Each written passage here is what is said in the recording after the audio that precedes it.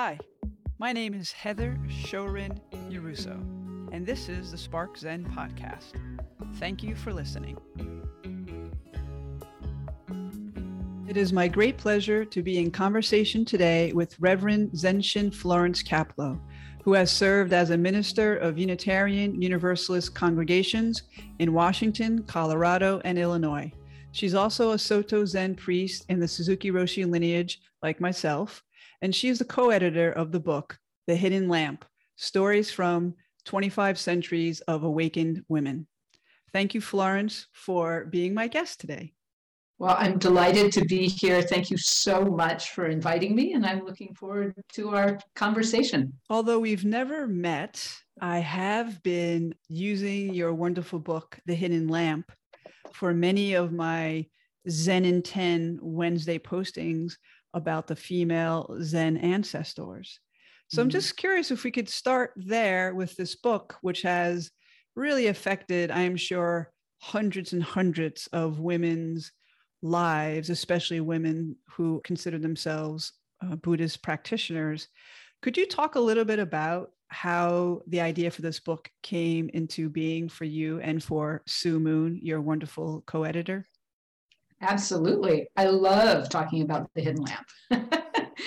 So my formal Zen practice started in about 1990, obviously for Sue, well before that. And I don't think anyone could practice Zen for very long without noticing that at that point, the lineage that was chanted at San Francisco Zen Center every morning was all men. The stories that we heard in Dharma talks were all men. You might think that women hadn't been practicing for the last 2,500 years.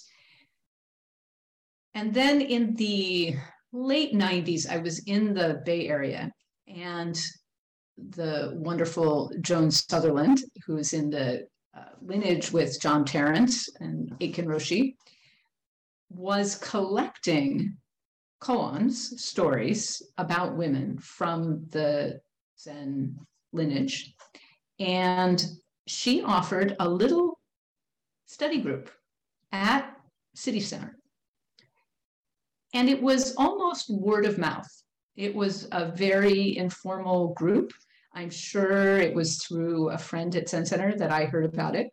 And I just thought, I can't miss this. And I went in. I mean, there were literally, I think, maybe 5 or 6 of us. And she brought in koans that she had found. And I remember the very first time they were all koans about grief. And I thought, oh my goodness, I've never seen koans about grief before. I've never seen emotions dealt with in this way. Actually, the one that really got me is the one that in The Hidden Lamp, the one that Sue Moon chose to write about, which is about the grief of a grandmother who is also an enlightened student of Hakuin. At that point, Joan was planning on putting together a collection of these. But other things happen. Life happens. There are other things that she was working on. She ended up doing a big new translation of the Blue Cliff record. She had other things that were important to her. And the Book of Women's Koans did not appear. And I kept longing for it.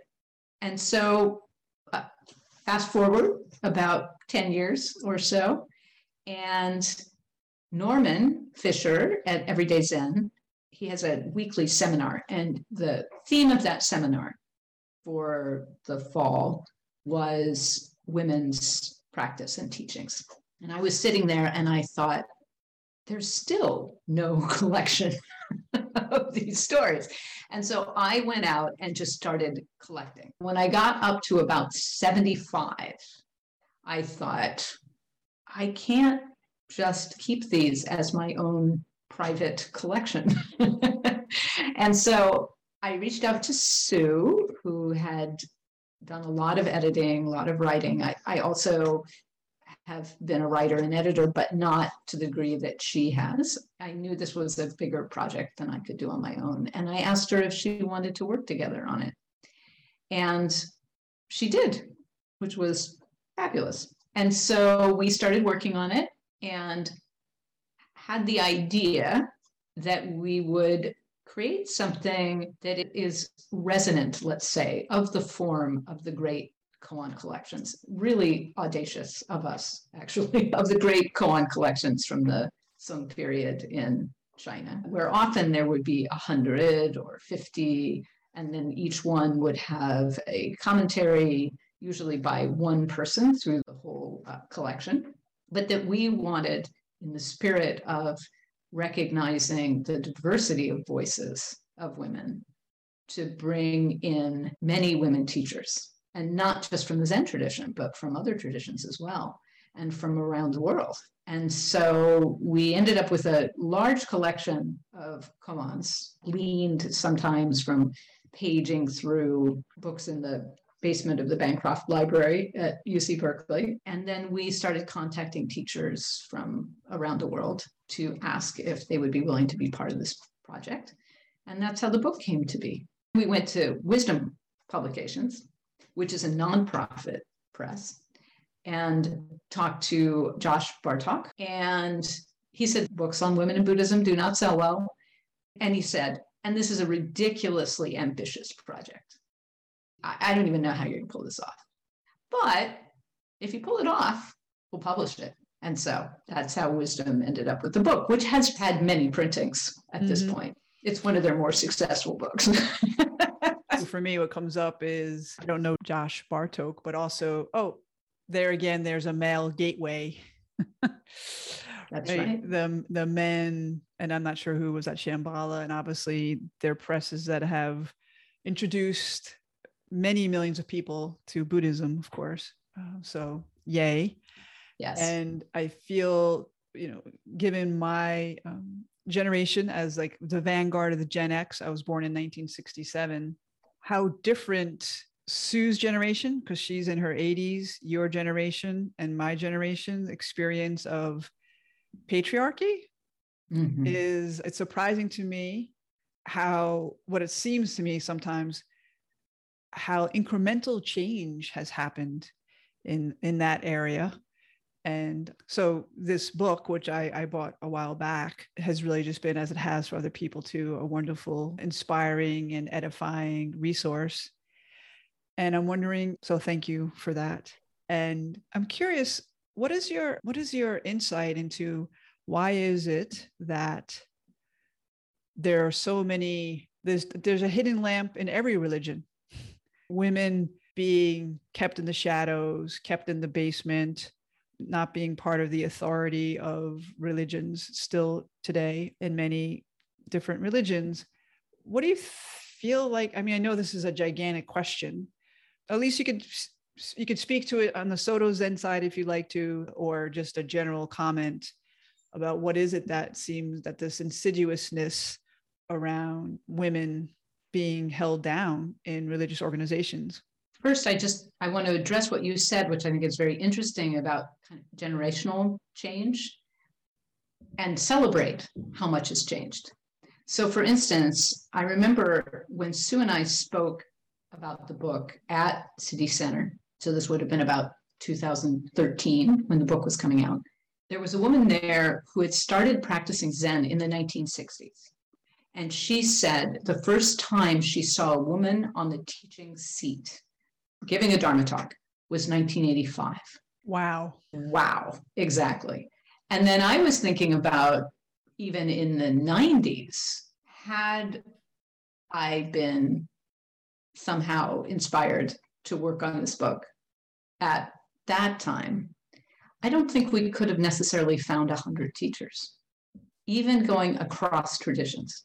And now there are women teachers all over the world. And many women teachers, so Blanche Hartman was, I believe, the first woman abbess of a major Zen center anywhere in the West. And now, of course, we have many. And the book has been now translated into a bunch of different languages, Italian and German and Polish, and somebody's working on a Portuguese translation. And in every case, they've had teachers, Zen teachers in those places who added commentaries, reflections to the ones that are already in the book. So I just feel like it's almost, I don't know if it's exponential, but it's a really, really dramatic increase.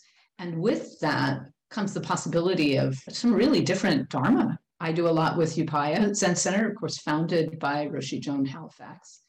And we were just talking today about how their approach to practice is Robai Shin, which is grandmother mind. And she's 80. That warms my heart to hear that in these other countries where the translations are happening of the Hidden Lamp, that there's actually women teachers there who are able to speak in that native language and offer their own Dharma for the book as well. So yes, that's incredible. And to think that that's changed that dramatically in the years that I've been practicing. So there's that. And then I think your question about why does this happen?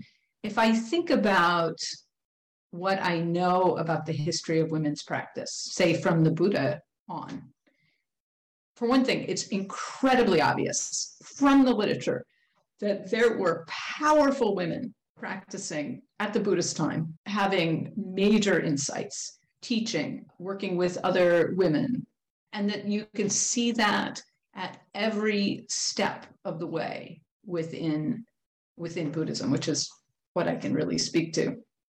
The story that we have about women being allowed to ordain within Buddhism is a really painful story because, however, it does come down through the line of the most rigidly monastic sect that developed a little later after Buddha's lifetime. So we don't really know what happened, but Buddhism has always had a really, really strong monastic component. That monastic, or even the centrality of monastic life, that monastic life was up until very recently a celibate life. There were monastic opportunities for both men and women, but men saw women as a direct threat to their celibacy. There's plenty of evidence of this, including places in Japan that didn't even allow women to enter the general area of the monastery. Dogen mentions that in his Attaining the Marrow by Bowing. He talks about people who won't allow women into their practice space and just saying that that's not the Dharma, that's not what we're practicing. So it was wonderful to read that fascicle and hear him lifting up women teachers, and yet still there's the division in Japan where women and men can train. Yeah, I mean, the fact that Dogen was a 13th century Zen master who absolutely saw into the insanity of this male fear and hatred of women and of women's sexuality. And there's one part of that fascicle where he talks about how if a man won't look at a woman, if a monk won't look at a woman because she might evoke desire, what about all the other things that could evoke desire? Clouds in the sky, everything would be a source of desire. You wouldn't be able to look anywhere. And Florence, Dogen also says, what about women who desire men? So is it then the men's responsibility, or are the men at fault? So it's right. Quite a progressive view for, yes, you said, this 13th century Japanese monk who lost his mother very early. And of course, that affected his life in many ways, unfathomable ways. And I think this happens in the transmission of any religion from one leader to another leader. When there's many disciples, it gets distorted, it gets refracted through our karmic conditioning, and that the Buddha nature that runs through all of us somehow is greater in men and lesser in women, right? And that's what he's addressing, saying very directly. That's not the Buddha Dharma. And right. Those men who practice this are not practicing Buddhism. I'm not 100% sure of this, but I'm about 90% sure. So when Suzuki Roshi, founder of San Francisco Zen Center, was at university and doing his thesis, and he went to a Buddhist university, that actually he chose that fascicle to write about, the Raihai Tsokuzui. It's interesting to me that from the very beginning of his time in the United States, he had very serious women students and obviously recognized the power of women's practice himself. So that's encouraging, because that was the 1950s, not known as an exact high point of women's lib. Of women's lib, exactly. So that's encouraging. But I do think, so I think there's that, and there are these incredible stories of women so determined to practice in monasteries that were mostly male that they actually scarred their faces in order to enter. I was going to ask you about that. Ryonin scars her face. Could you talk a little bit about how you understand that koan? It strikes me as, of course, very sad that, getting back to Dogen's comment about desire, that somehow it's responsibility of women that men don't desire them.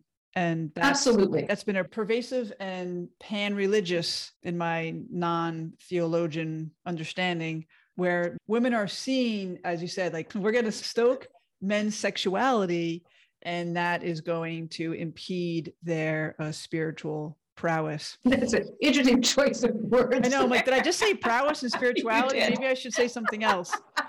Right. Well, how about if I read it to your listeners?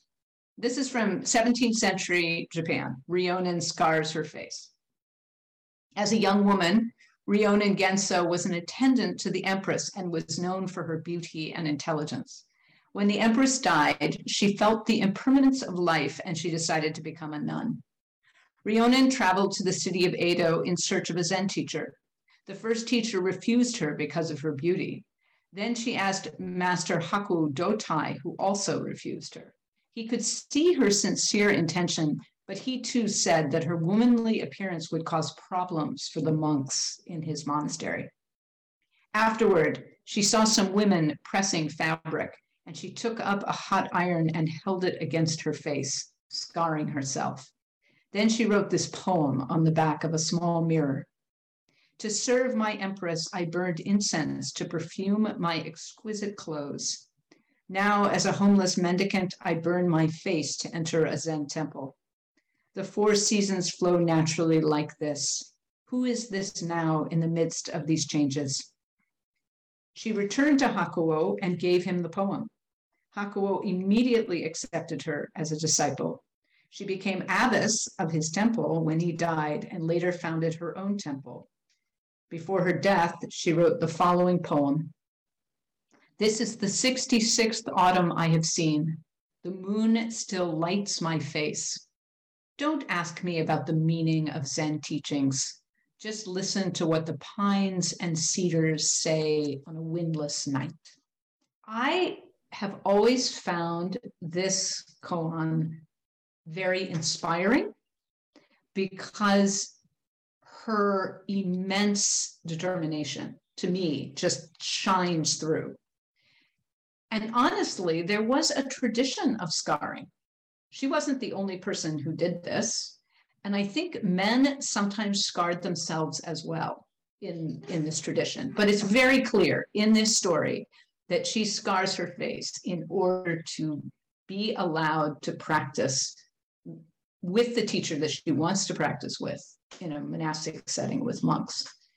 I have tried to bring this story to groups of people, usually majority women, over and over again.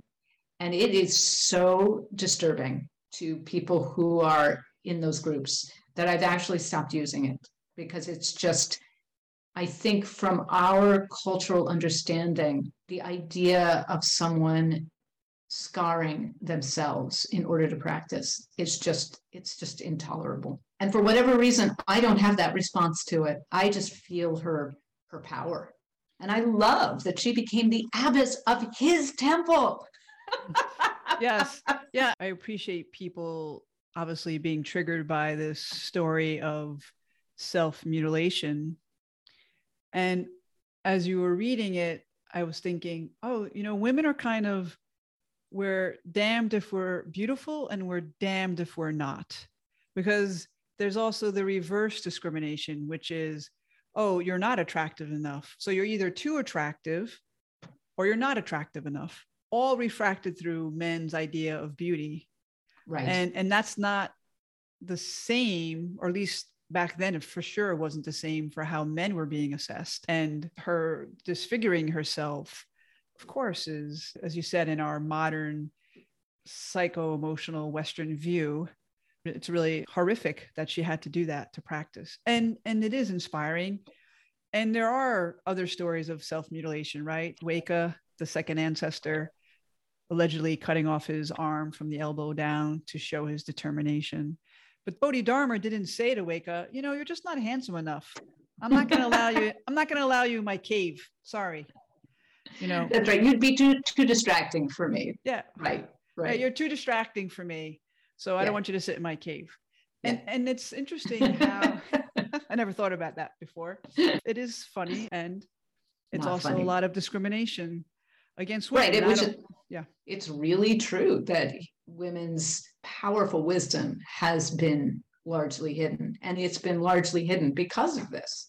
And I've been somewhat involved with the organization Sakyadita, which is the Daughters of the Buddha, and it's an international organization with a very strong involvement of women who are living monastically in Asia.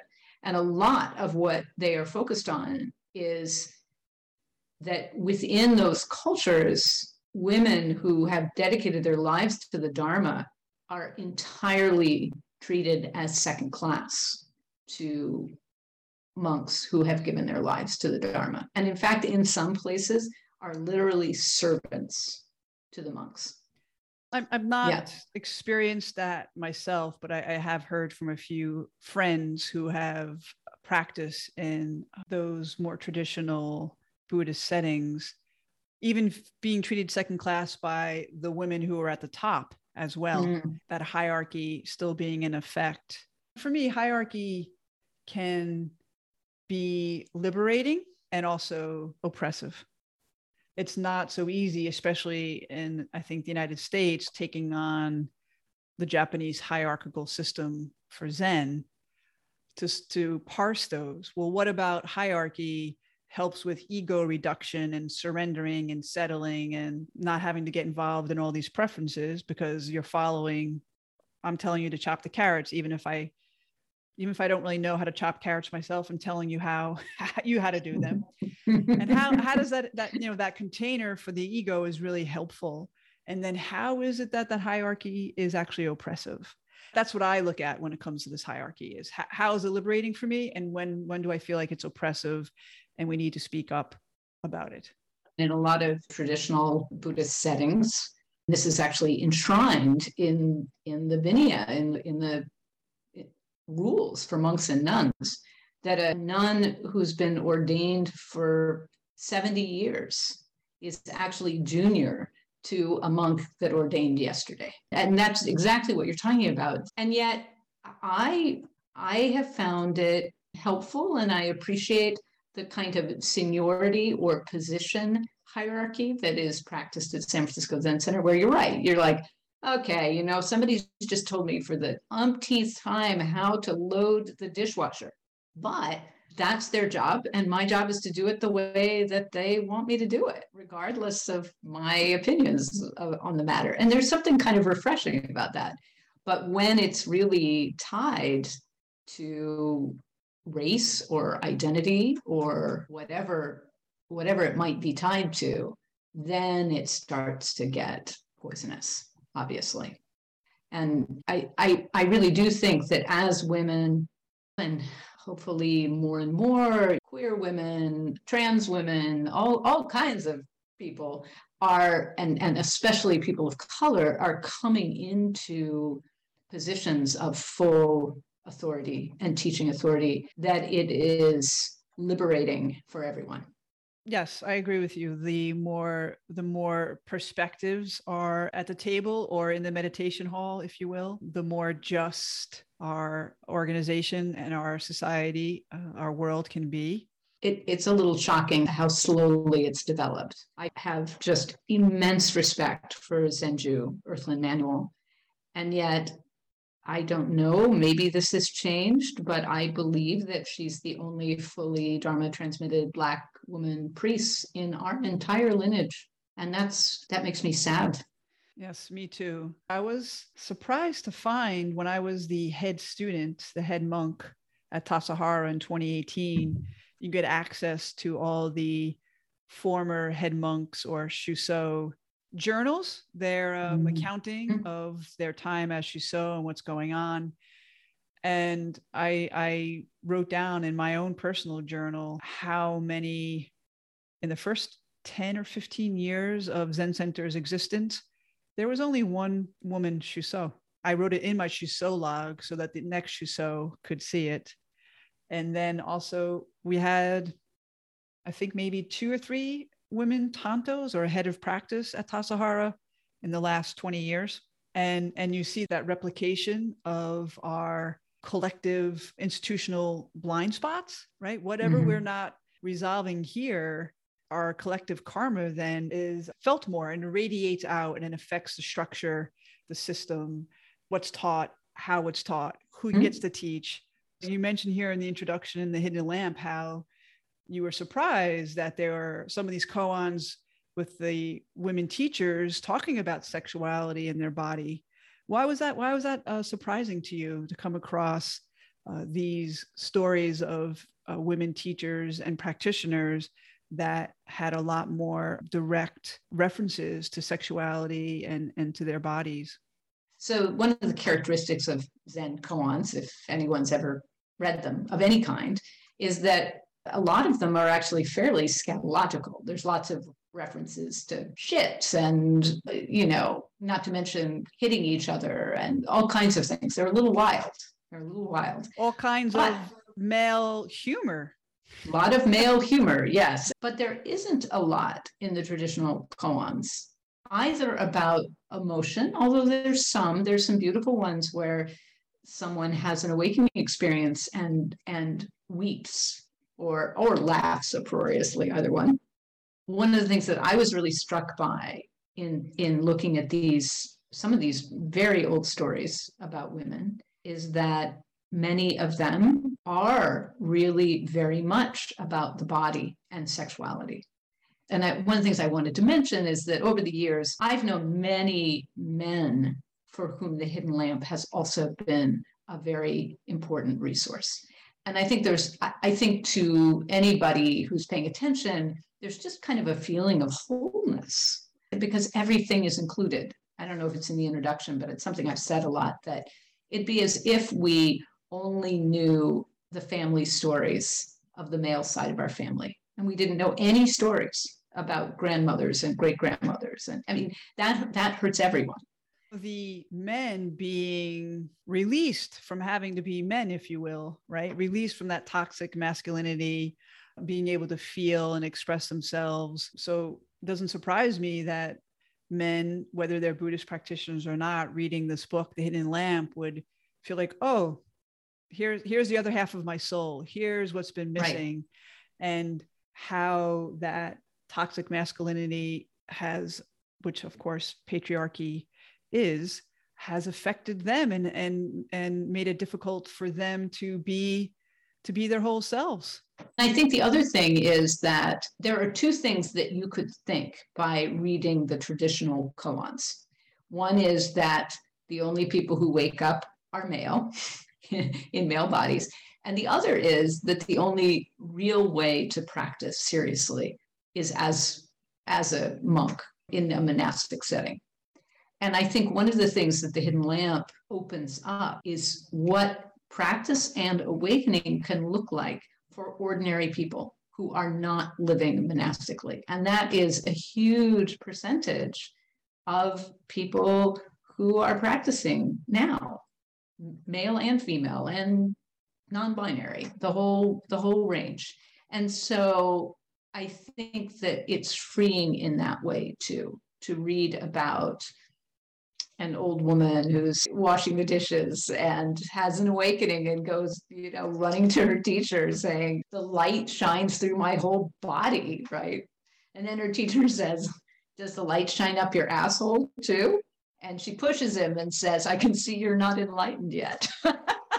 This is to Hakuin, who was one of the greatest teachers in Japanese history and terrifying to most people.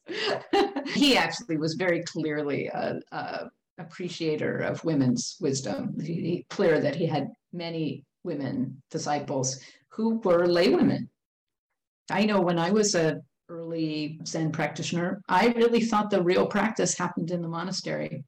And I was married and living on some land in Western Washington. And I thought, oh yeah, all those people down at Tassajara and Green Gulch and City Center, they're doing the real practice. I'm just messing around here. And then when I actually went and did my first practice period, I realized, oh, no, I was practicing all along just as sincerely. And in fact, you can be in the monastery and just be kind of half asleep. I agree with you. I feel that anything can be used as a crutch, including Zazen, including being in the monastery. You can escape wherever you are. I left my 9-to-5 life and went to the monastery, partly because I could, and I felt like I needed to remove myself from my current circumstances and just wanted to immerse myself in that practice. Like Dogen's always reminding us in many of his fascicles about different points of view, right? We all perceive what's happening differently. And he also says over and over again, why leave behind the seat where you are to go wandering off in dusty lands? And of course, there can be good reasons to go wandering in dusty lands. But I think that's an incredibly important point, that real practice can happen in any circumstance, in any life. Years and years ago, when I was living in Bellingham, Washington, we had a Dharma hall. And so it was multiple groups of different traditions. And one was a Tibetan tradition. And they invited this teacher from across the border in Canada to come down. It was a woman probably in her 70s. She was a refugee from Tibet. She had lots of children and grandchildren and had to work essentially kind of menial jobs. She was, however, a recognized, reincarnated lineage holder in multiple lineages in the Tibetan world. And she got up at 4:00 every morning before her kids and grandkids were awake and did hours of practice before going to whatever shitty job that she had during the day. And it's like, talk about a hidden lamp, right?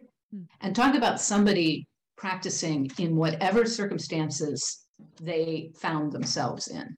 And so I think that can inspire us, that we're not limited by our circumstances or by our gender.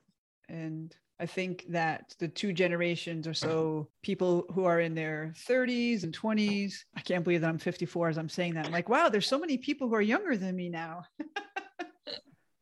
Their attempts to break down the rigidity of gender. Let's have the language reflect my reality rather than imposing your language onto me. That fluidity of mind. And it's a whole new vocabulary for me around gender fluidity. And that's what practice is about, right? Just how can I see it from someone else's perspective? And the big blind spot of patriarchy or racism, hopefully will continue as Buddhists to take the backward step and work on illuminating all those blind spots that are causing ourselves and other people harm, because they're the walls of mind, right? They're the topsy-turvy inverted views. And when we drop below those, that's nirvana. It's waiting.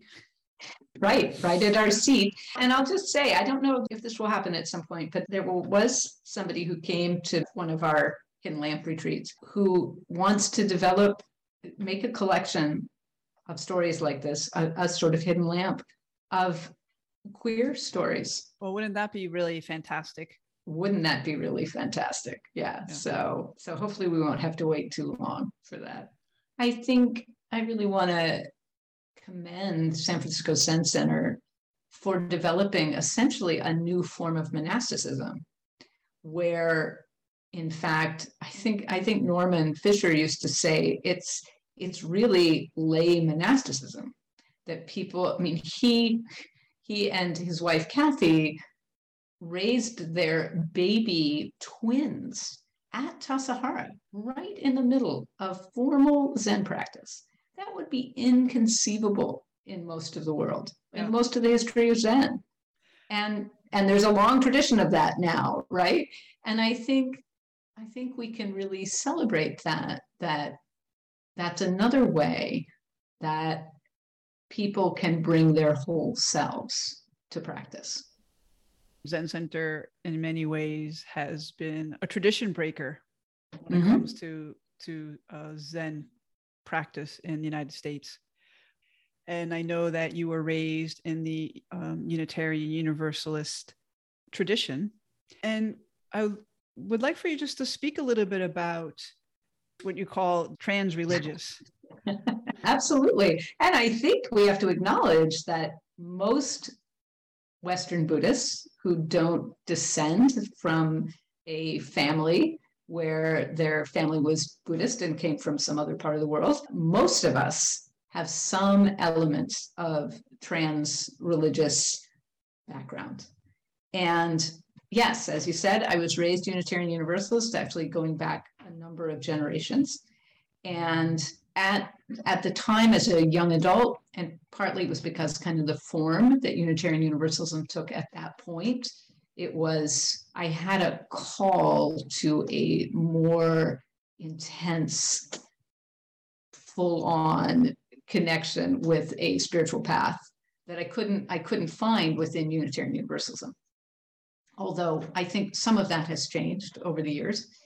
But for me, I have always had a really strong desire to be engaged with social justice and with environmental justice. I was a botanist for many years, working with endangered species. And although we have engaged Buddhism, I always feels like it's kind of an appendage to the primary focus in most Buddhist communities. And within Unitarian Universalism, it's absolutely central. That's my experience as well about social justice, climate justice being an appendage. And I think that also has something to do with who are the people in power that are deciding what is actually the Dharma in the Soto Zen tradition that I am part of. And it's curious to me too, because the Buddha is all about liberation. And how could social justice be anything other than liberation, collective liberation, and climate justice, especially since there's so many, because climate justice is racial justice, right? And then we have the whole Bernie Glassman tradition, where he really did make it central. Zen peacemakers and bearing witness. And so I think in a way, it's just that we're so young as an American Western tradition. And I mean, Unitarian Universalism is relatively young, but by relatively young, we're talking about 200 years, right? Instead of 50 years. Yeah, you mentioned that you're 100% both UU and Buddhist. Where do you see those two traditions converging, and how do you see them diverging? So speaking as a Unitarian Universalist minister, it's really clear that the work of justice, whatever form it takes, is work that can break your heart, absolutely break your heart. And I mean, frankly, being a human being is work that can break your heart. And here are these people who are engaged in that work, but without necessarily practices that can ground them and give them a frame for understanding how to keep going as your heart breaks. I just recently had my kind of farewell ceremony from my most recent congregation, and the number of people who came up to me and said, your meditation classes, I'm taking that with me. That's there with me for the rest of my life. I know that within Unitarian Universalism, there's a great longing. And the fact that Buddhism is specifically kind of non-theistic as opposed to atheistic or theistic means that it's available for people regardless of what their theology is. And so I really, really see how much it helps ground and deepen the commitments and values that are part of Unitarian Universalism. You know, what does Unitarian Universalism have to offer Buddhism? Maybe just the example of a religion that is dedicated to waking up in the world, liberating within the world and within their own communities, looking deeply at themselves. And that is hard work. You mentioned in one of your essays about in the West, there's a divide between people who believe in God and people who don't believe in God. So the theistic and atheistic. And of course, as you just said, Zen is non-theistic. You say that the questions that Zen addresses are in a different realm than beliefs about God. Would you unpack that statement? Sure. And I think it's so foreign to our Western minds to imagine that there could be deep and thorough religious and spiritual tradition that simply is not concerned with those questions. And the Buddha himself said this, right? People asked the Buddha, well, what about after death? And what about God? And because there were those ideas around at that time too in India. And the Buddha said, I could say, but it's just not relevant. I'm like a doctor. I'm concerned with the suffering of this life and how to overcome that suffering. I think that's really true in our tradition, where I see you and Buddhism having a lot in common. Religious traditions that don't punish for a difference of understanding, but each bringing their own gifts. This is a very big deal within Unitarian Universalism because there are atheist UUs and theist UUs, and it's not always been pretty between them.